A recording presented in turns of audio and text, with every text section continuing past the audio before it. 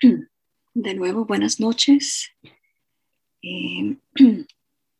Vamos a continuar ahora con nuestro tema del florecer humano que empezamos la semana pasada.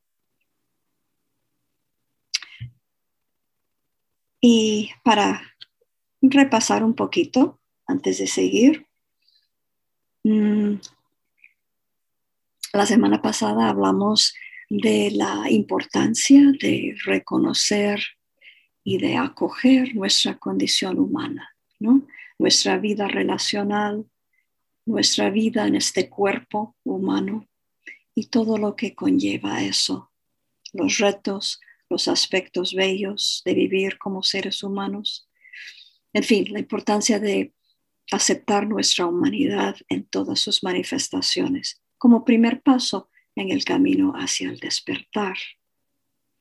Hablamos también de la resistencia o el miedo que a veces sentimos al enfrentar, o el miedo de enfrentar tanto nuestra luz como nuestra sombra. Obviamente no podíamos y no podemos hablar de todo lo que abarca esta humanidad, pero sí enfatizamos dos aspectos de la vida relacional, que pueden ser especialmente desafiantes y relevantes a nuestra práctica de liberación. Y esos dos aspectos que tocamos la semana pasada eran la vulnerabilidad humana y la ambigüedad y las contradicciones de vivir como un ser humano. Por ejemplo, una persona puede ser a la vez generosa y enojona, o amorosa y tacaña, o arrogante y honesto. De cómo necesitamos a otras personas porque no vivimos fuera de un contexto y sin embargo estar en relaciones con los demás significa muchas veces sentir nuestra vulnerabilidad con respecto a la gente y las circunstancias de la vida, porque son impredecibles, no son controlables ni constantes.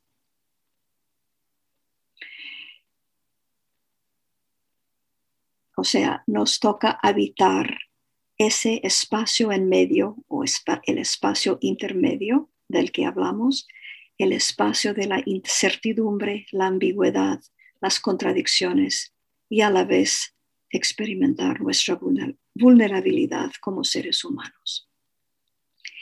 Entonces, antes de seguir con el tema y hablar de otros aspectos de todo esto, simplemente quisiera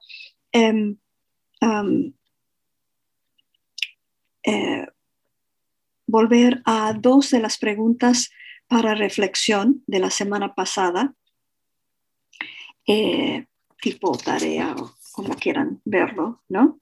No sé si han tenido tiempo para reflexionar sobre las preguntas, pero si alguien quisiera comentar muy brevemente acerca de su experiencia o comentar algún ejemplo específico, no tienen que revelar cosas muy personales, obviamente, o simplemente comentar lo que surgió al leer o las preguntas, alguna reacción a las preguntas en sí, o si tienen importancia.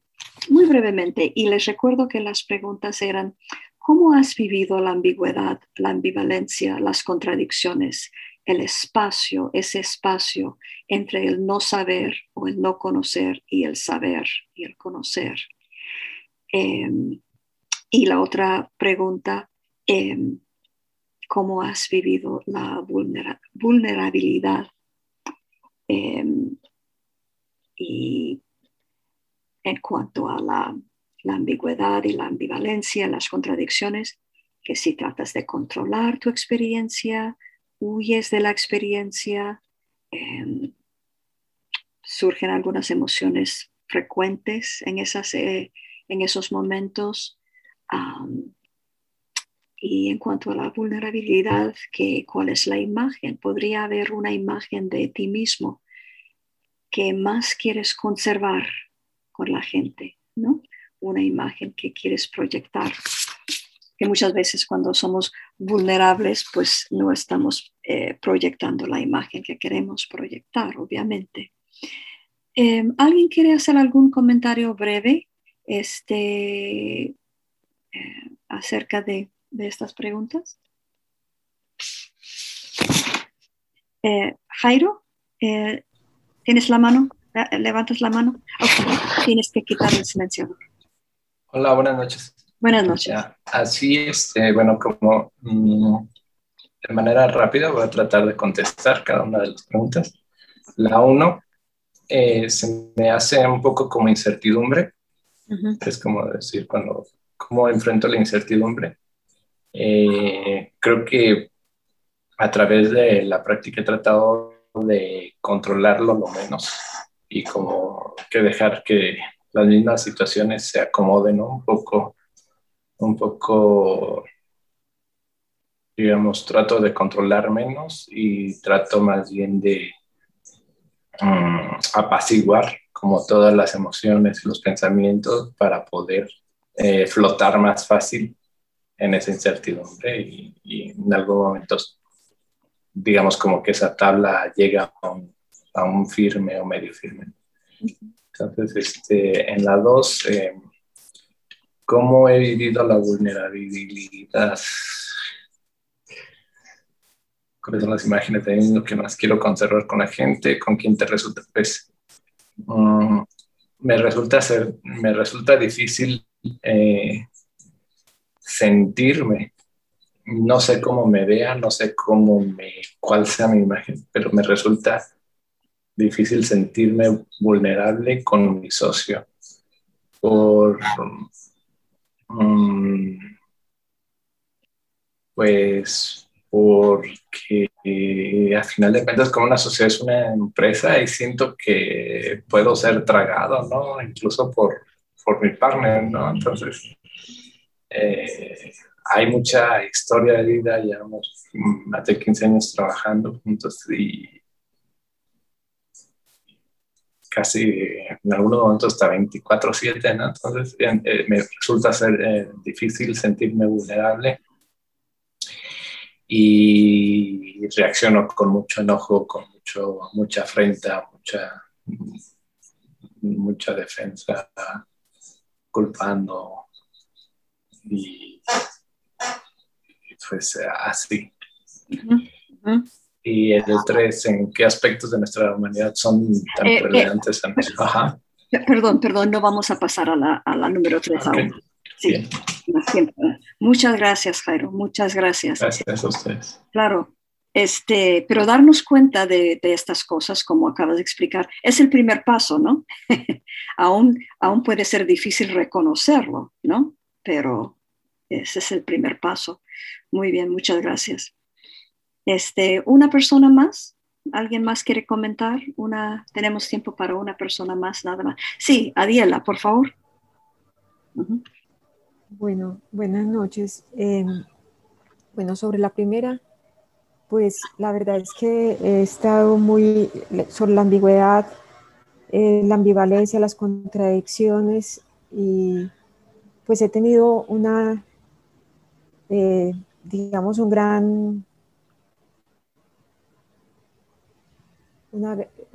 ¿cómo diría yo? Hablando en este lenguaje, como una gran rebelión interior, porque he estado por la situación pues que estamos viviendo tan supremamente dolorosa y tensa, me he preguntado mucho pues ¿para qué sirve la meditación? Todo el tiempo me lo pregunto. Me siento muy culpable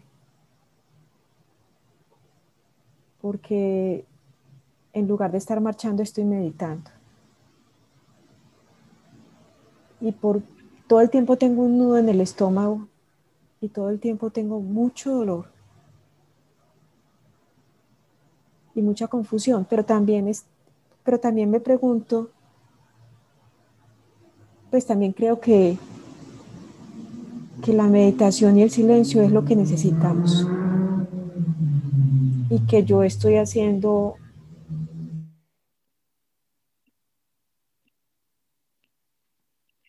de manera. Y bueno, con la segunda, bueno, y eso es parte del saber, del no saber, porque cuando me pregunto para qué sirve la meditación, entonces todo el tiempo digo, se trata de hacer la práctica sin esperar resultados. Y es como si le pidiera a la práctica, arreglemos este problema o estos problemas tan tenaces que tenemos y que no son de ahora, pues. Son simplemente, este es el momento en que afloraron, pero son históricos. Bueno, y la imagen o imágenes que quiero conservar con la gente, pues la verdad es que me he mostrado completamente vulnerable, aunque he conservado la calma. Pero tengo mucho miedo.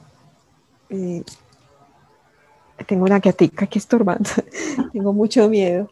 Y, y tenemos mucho miedo, pero también como que siento que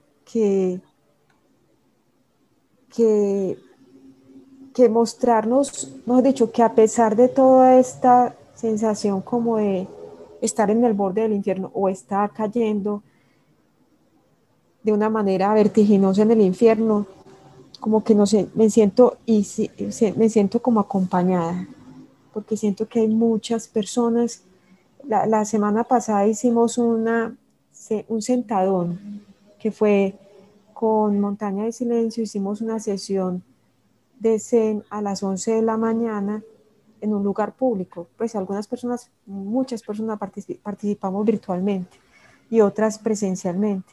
Entonces, eso fue tan bonito y lo que hacemos todos los días. Entonces, estoy haciendo mucho meta. Y siento que finalmente estamos todos unidos en este dolor, pero que de alguna manera nos acompañamos. Ya, muchas gracias. Muchas gracias, Adiela. Y nada, bueno, gracias a los dos por su honestidad,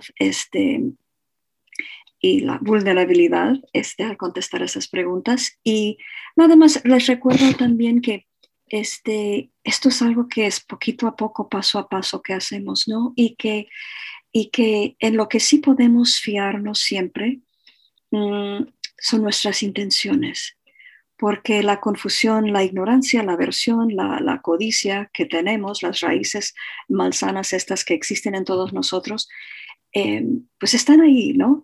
Y en medio de la confusión, la ambigüedad, lo que sea, que si hago esto, que si medito, que lo otro, o sea,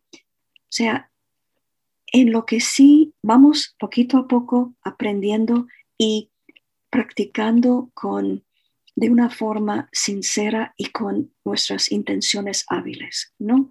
La intención siempre nos lleva a las intenciones, porque nuestra visión, nuestra perspectiva puede estar muy distorsionada en todos los momentos, ¿no? Hasta que despertemos, ¿no? Siempre estamos sujetos a las raíces malsanas, pero podemos fiar siempre en nuestras intenciones. Y precisamente ahora vamos a hablar mucho de los errores, entre comillas, ¿no? Así es que vamos a seguir profundizando esto.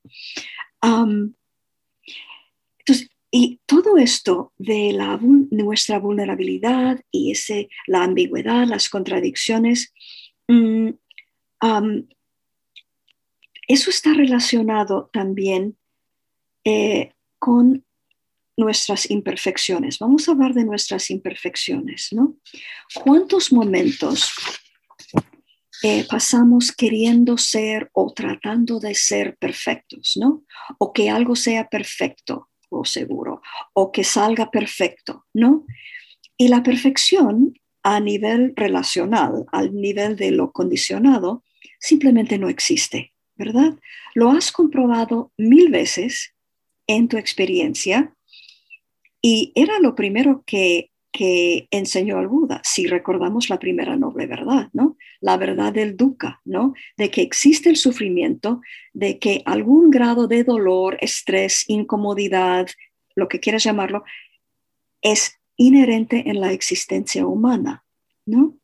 Claro, también, y vamos a seguir con esto la semana que viene, ¿no? Pero también conviene recordar que nuestra capacidad para despertar también está ahí, ¿no? Pero, o sea, perseguimos la perfección, ¿no? Y realmente sabemos en pocas palabras que no existe a este nivel, ¿no?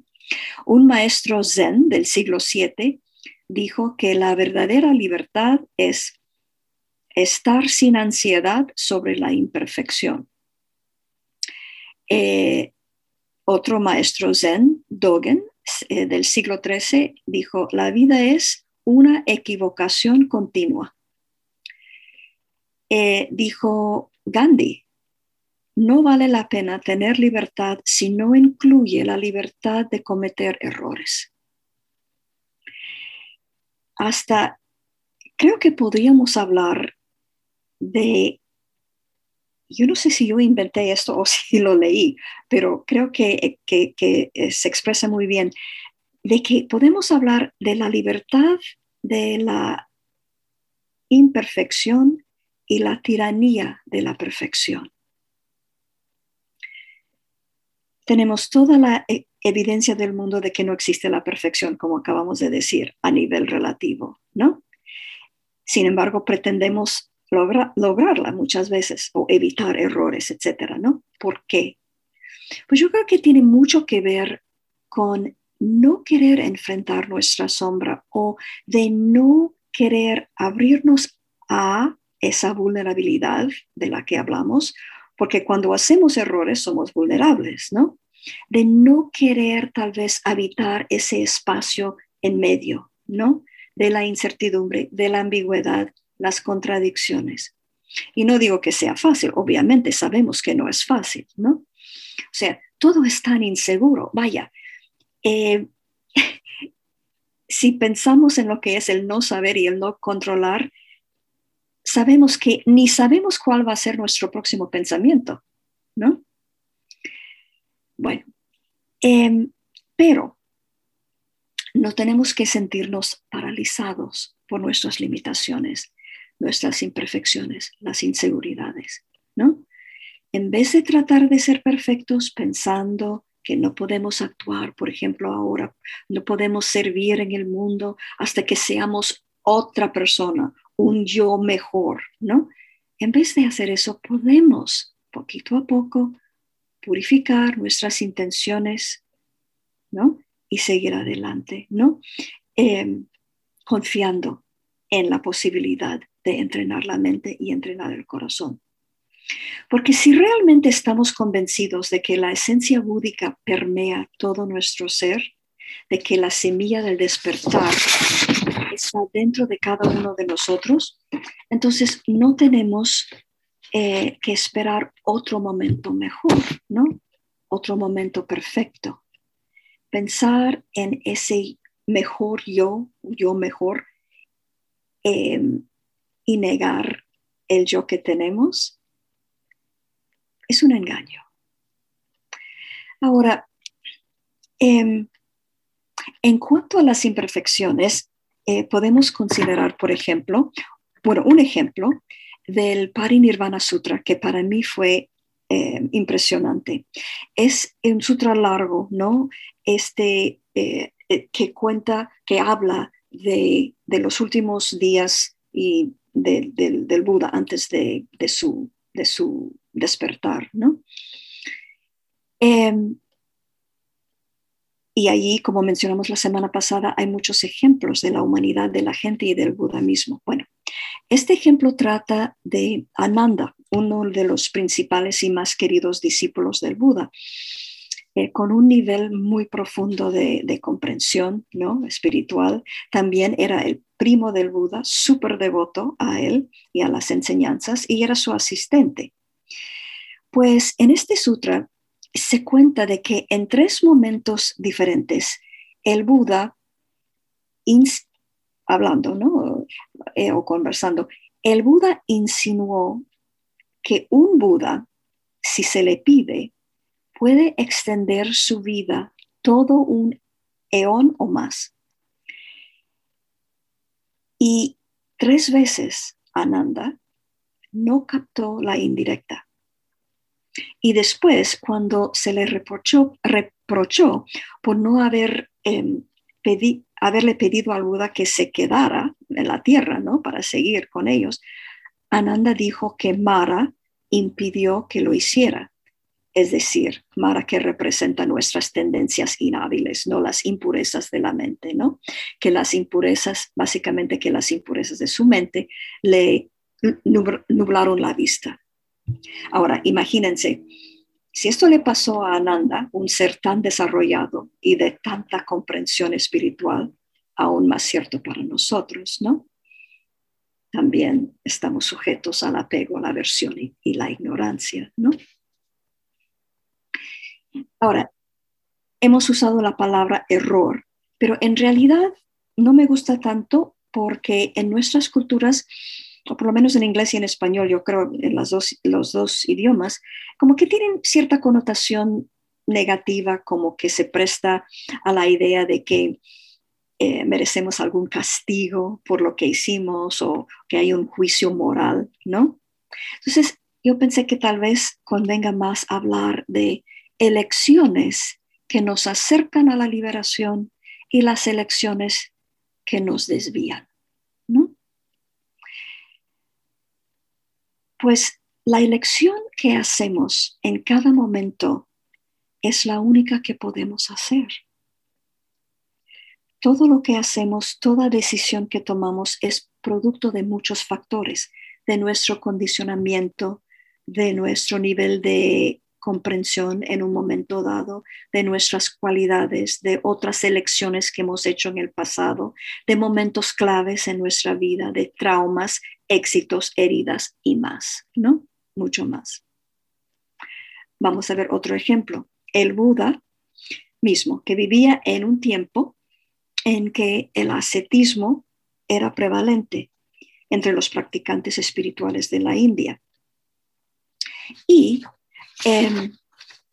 las prácticas ascéticas eran valoradas y aceptadas. Y sabemos que durante como 6 años el Buda hizo ese camino, ¿no? Tomó esa decisión hasta que llegó a comer un solo grano de arroz al día. Ya era piel y huesos y a punto de morir, cuando se le ocurrió que había que haber otra manera de lograr la libertad que buscaba, la liberación que buscaba, que no podía seguir con esas prácticas tan extremas. Y sabemos, ¿no?, que cambió de rumbo, ¿no? Cambió de idea, cambió de rumbo y aceptó la leche de arroz que le había ofrecido la joven Sujata, recobró sus fuerzas, pudo seguir meditando y poco después despertó. Ahora,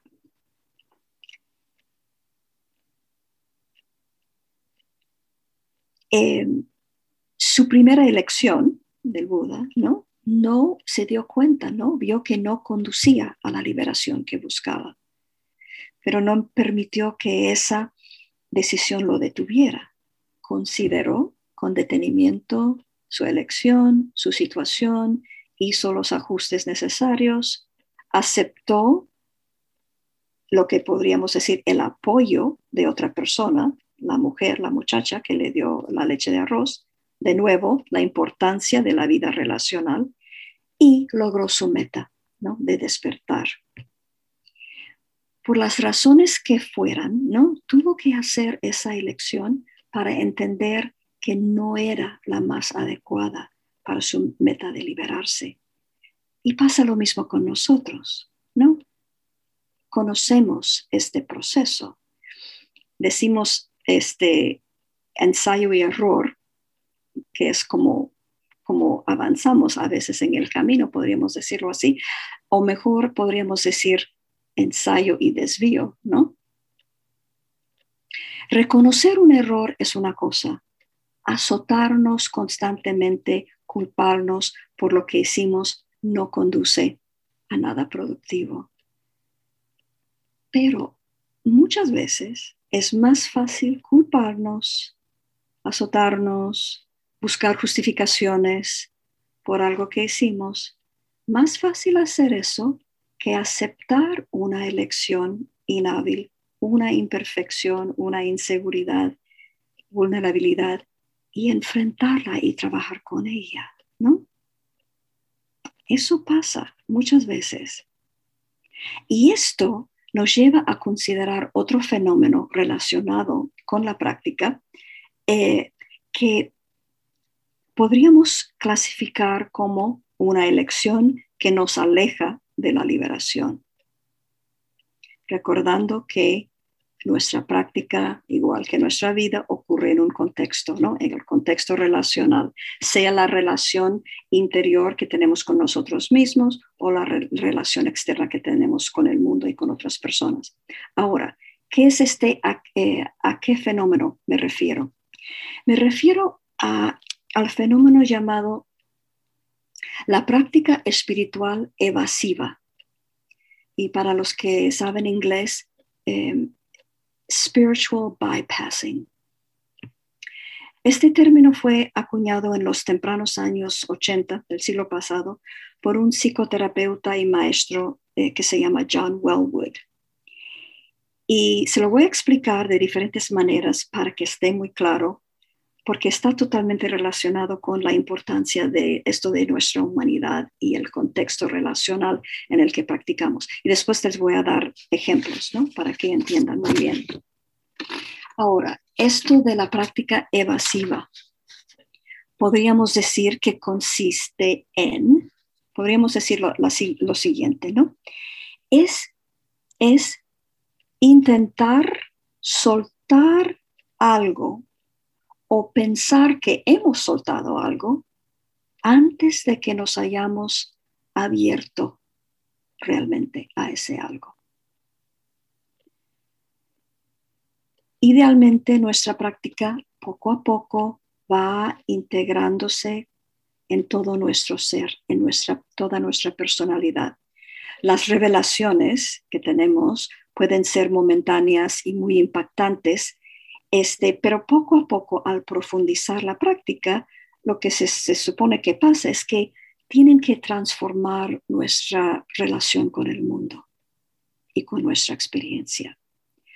Pues una práctica evasiva funciona para esconder o proteger partes de nuestra personalidad o nuestra psicología de la práctica, en vez de dejar que la práctica toque todo lo que somos, tanto nuestra sombra como nuestra luz. Otra manera de expresar esto, sencillamente, podemos usar la práctica evasivamente para evitar enfrentar asuntos psicológicos o heridas psicológicas que no se han resuelto. O sea, usando la verdad absoluta, el Dharma, para justificar el rechazo de nuestras necesidades humanas a nivel relativo, las emociones, los problemas, retos, etcétera, que implica vivir nuestra humanidad. Ahora vamos a dar varios ejemplos para que entiendan esto. Vamos a decir, tienes un desacuerdo o conflicto con alguien, un familiar, colega, amigo, lo que sea. E implica una conversación difícil con esa persona. Pero en vez de tener esa conversación, dices, pues estamos sintiendo muchas emociones y las emociones son vacías de todas maneras, así que no importa hablar más del asunto. O en vez de hablar con la persona, dices que lo único que tienes que hacer es sentarte en meditación y mandarle meta. O piensas, si hablo con esa persona, es posible que me enoje y la compasión es preferible al enojo. O sea, te remites al Dharma para justificar el hecho de que no quieres enfrentar esa situación incómoda, en vez de investigar por qué te pone incómodo y qué hay debajo de esa renuencia a manejar una situación difícil. Otro ejemplo, eres una persona muy aislada y sientes mucho rechazo para ti mismo. Entonces, vas a las enseñanzas sobre el no yo en vez de dirigirte a tu autoestima baja y tu aislamiento. O tal vez tienes miedo de la intimidad, de la cercanía emocional con otras personas y tú tratas de justificar eso hablando de las enseñanzas sobre el desapego y la renuncia. Así confundiendo el desapego con la desconexión. Pensando que estás desaferrándote cuando en realidad estás desconectándote de la vida y de los demás. O, otro ejemplo, escoges las enseñanzas que te convienen, que te gustan y descartas las que no. Y no investigas por qué. O se te muere un ser querido y vas a las enseñanzas sobre la inconstancia de todo y la no separación y reprimes tus sentimientos de duelo, así negando esa parte de tu humanidad. O no cumples con tus responsabilidades familiares justificando esto con las enseñanzas sobre el desapego, o no cuidas tu cuerpo diciendo que este cuerpo no es la esencia de lo que eres y de todas maneras se va a volver cenizas algún día. O te dedicas únicamente a meditar, a leer sutras, evitando interacción con el mundo.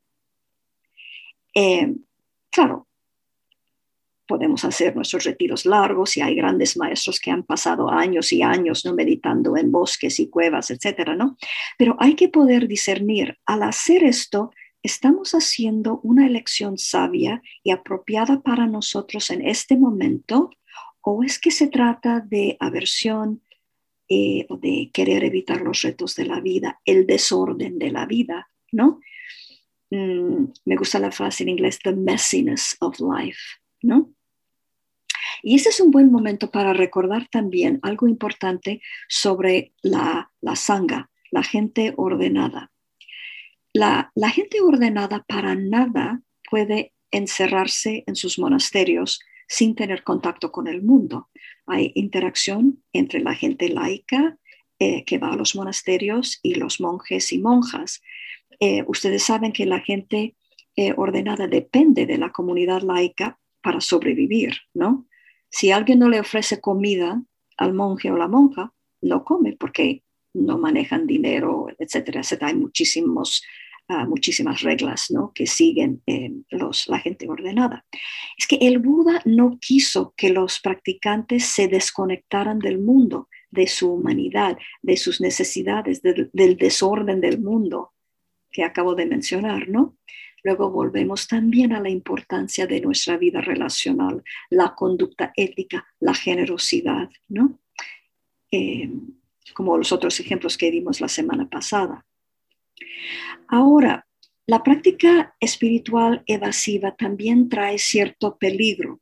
Es un poco delicado, engañosa, ¿no? Porque muchas veces no sabemos que lo estamos haciendo. Si estamos evitando algo, evadiendo, a veces no sabemos que estamos haciéndolo. Lo cual nos regresa otra vez a la idea de la importancia de nuestras relaciones con otras personas, ¿no?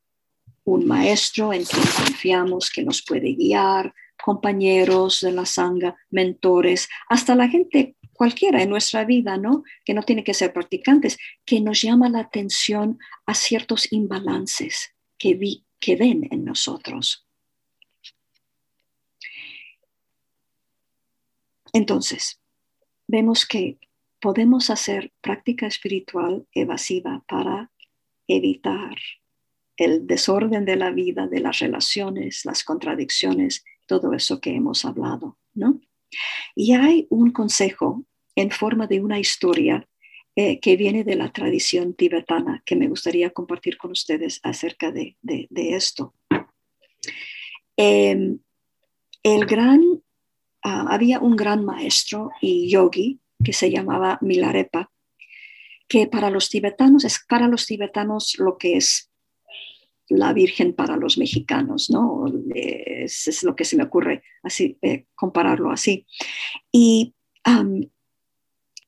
y Milarepa vivía en una cueva, o bueno, practicaba, en este momento estaba practicando en una cueva en Tíbet, el siglo XI-XII, se dedicaba a su práctica, ¿no? Y hablando de imperfecciones, ¿no? Vale mencionar aquí, entre paréntesis, que antes de encontrar el Dharma, conocer el Dharma y su maestro, él había sido asesino, practicaba magia negra y había causado mucho sufrimiento para muchas personas. Así que hablando de imperfecciones y elecciones que no conducen al despertar, ¿no?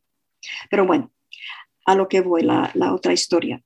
Un día, Milarepa, estando en su cueva, se fue a buscar leña para el fuego y cuando regresó, vio que un enorme grupo de demonios se habían instalado en su cueva.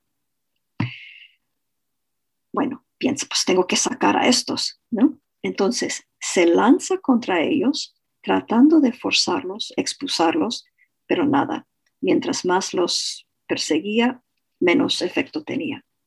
Entonces decidió cambiar de estrategia, decidió enseñarles Dharma. Entonces empezó a enseñarles sobre la compasión, la transitoriedad, etcétera, etcétera, ¿no? Pero de nuevo, nada, no se movieron. Se quedaron allí mirándolo con sus ojos saltones. Entonces finalmente Milarepa concluye que a lo mejor tiene algo que aprender de ellos. Les mira a los ojos y con una reverencia dice, bueno, parece que vamos a estar aquí juntos y me abro a lo que ustedes puedan enseñarme. Y en ese momento todos los demonios desaparecieron, menos uno, especialmente feroz, con colmillos y todo. Entonces Milarepa decide ir un paso más allá y le dice al demonio que queda, puedes comerme si quieres, y mete su cabeza en la boca del demonio. Y en ese momento el demonio hace una reverencia y se disuelve en el espacio. Obviamente, esos demonios representaban los demonios internos de Milarepa, tal vez sus traumas no resueltos, material psicológico reprimido. Y a veces cuando surgen estas cosas usamos una variedad de estrategias, como hizo él, ¿no? Para no enfrentar esa parte de nuestra humanidad, de nuestra sombra. No queremos, porque queremos que nuestros demonios vuelvan al calabozo de nuestra psiquis, para no tener que, porque es doloroso, puede ser doloroso enfrentarlos, ¿no? Pero tarde o temprano, señores, tarde o temprano, en esta vida o en otra, tenemos que meter la cabeza en la boca del demonio.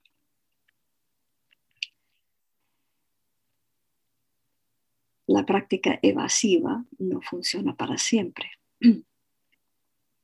Y a veces creo que queremos tener una idea romántica o romantizada de la vida espiritual, pero es un camino con bifurcaciones, desvíos, con montañas, valles y aguas que cruzar. En el budismo, una metáfora común es la de la balsa o el barco que usamos para cruzar el mar de samsara, ¿no? Samsara, la existencia no despierta, ¿no? Que usamos para cruzar el mar de samsara, ese mar del espacio entre el no comprender y el comprender. Por supuesto, a veces nos perdemos y tenemos que cambiar de rumbo, como hizo el Buda y todos los grandes maestros, porque hay muchas maneras de interpretar el mundo, de confundirnos, pues basadas en toda nuestra experiencia vital, nuestro condicionamiento y más.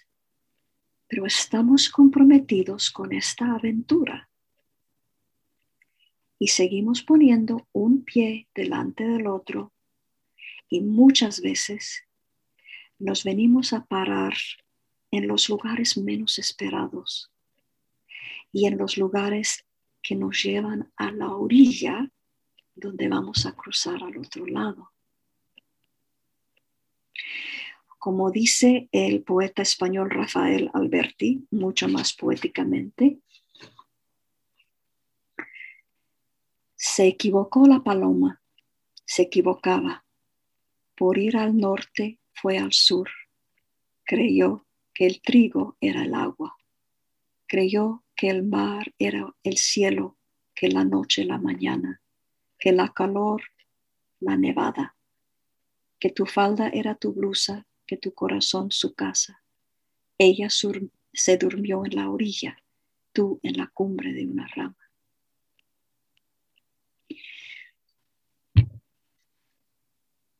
Bueno, vamos a estar en silencio por un minutito, por favor.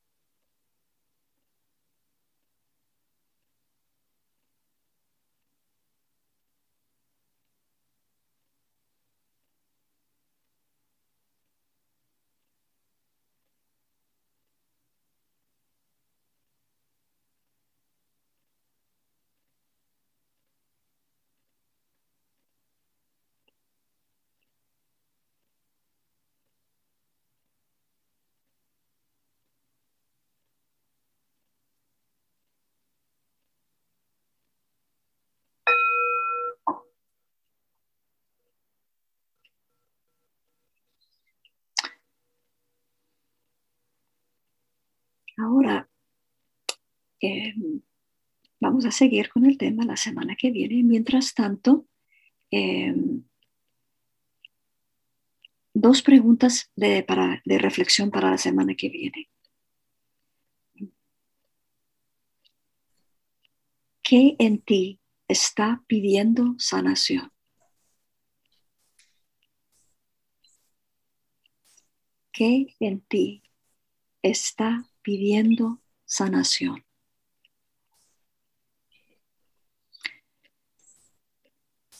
Y otra, piensa en una ocasión en que hiciste una elección que trajo sufrimiento. Piensa en una ocasión en que hiciste una elección que trajo sufrimiento. ¿Cómo manejaste esa situación? ¿Y qué aprendiste de esa experiencia? ¿Cómo manejaste esa situación? ¿Y qué aprendiste de esa experiencia? Número 1, ¿qué en ti está pidiendo sanación? Y número 2, piensa en una ocasión en que hiciste una elección que trajo sufrimiento. ¿Cómo manejaste esa situación? ¿Y qué aprendiste de esa experiencia?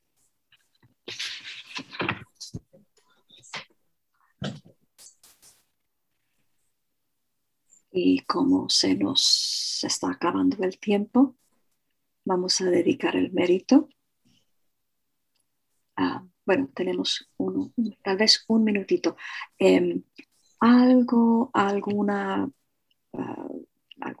pregunta o algún comentario antes de cerrar esta noche?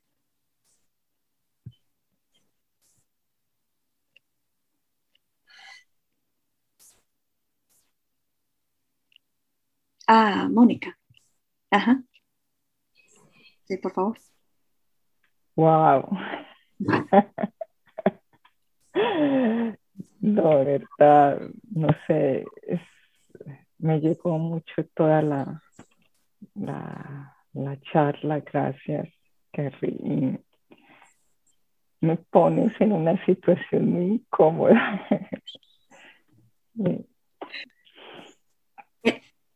la verdad que son buenas noticias. Son buenas Gracias. noticias. Sí, pero muy, muchas gracias, pero sí. Vamos a, Muy sutilmente, ¿cómo es? Como que sentí que me pellizcaste, pero muy sutilmente. No sé cómo expresarlo, pero sí, como... entiendo. Muchas gracias. Entiendo. Muchas gracias a ustedes. Bueno, pueden contemplar, reflexionar sobre todo esto en base a las preguntas o lo que sea durante la semana y seguiremos. Muchas gracias y vamos a dedicar el mérito. Que los efectos positivos de nuestra práctica, nuestras intenciones, nuestros esfuerzos, que contribuyan al bienestar, a la paz y a la liberación completa de todos los seres sensibles de este mundo y de todos los mundos que pueda haber.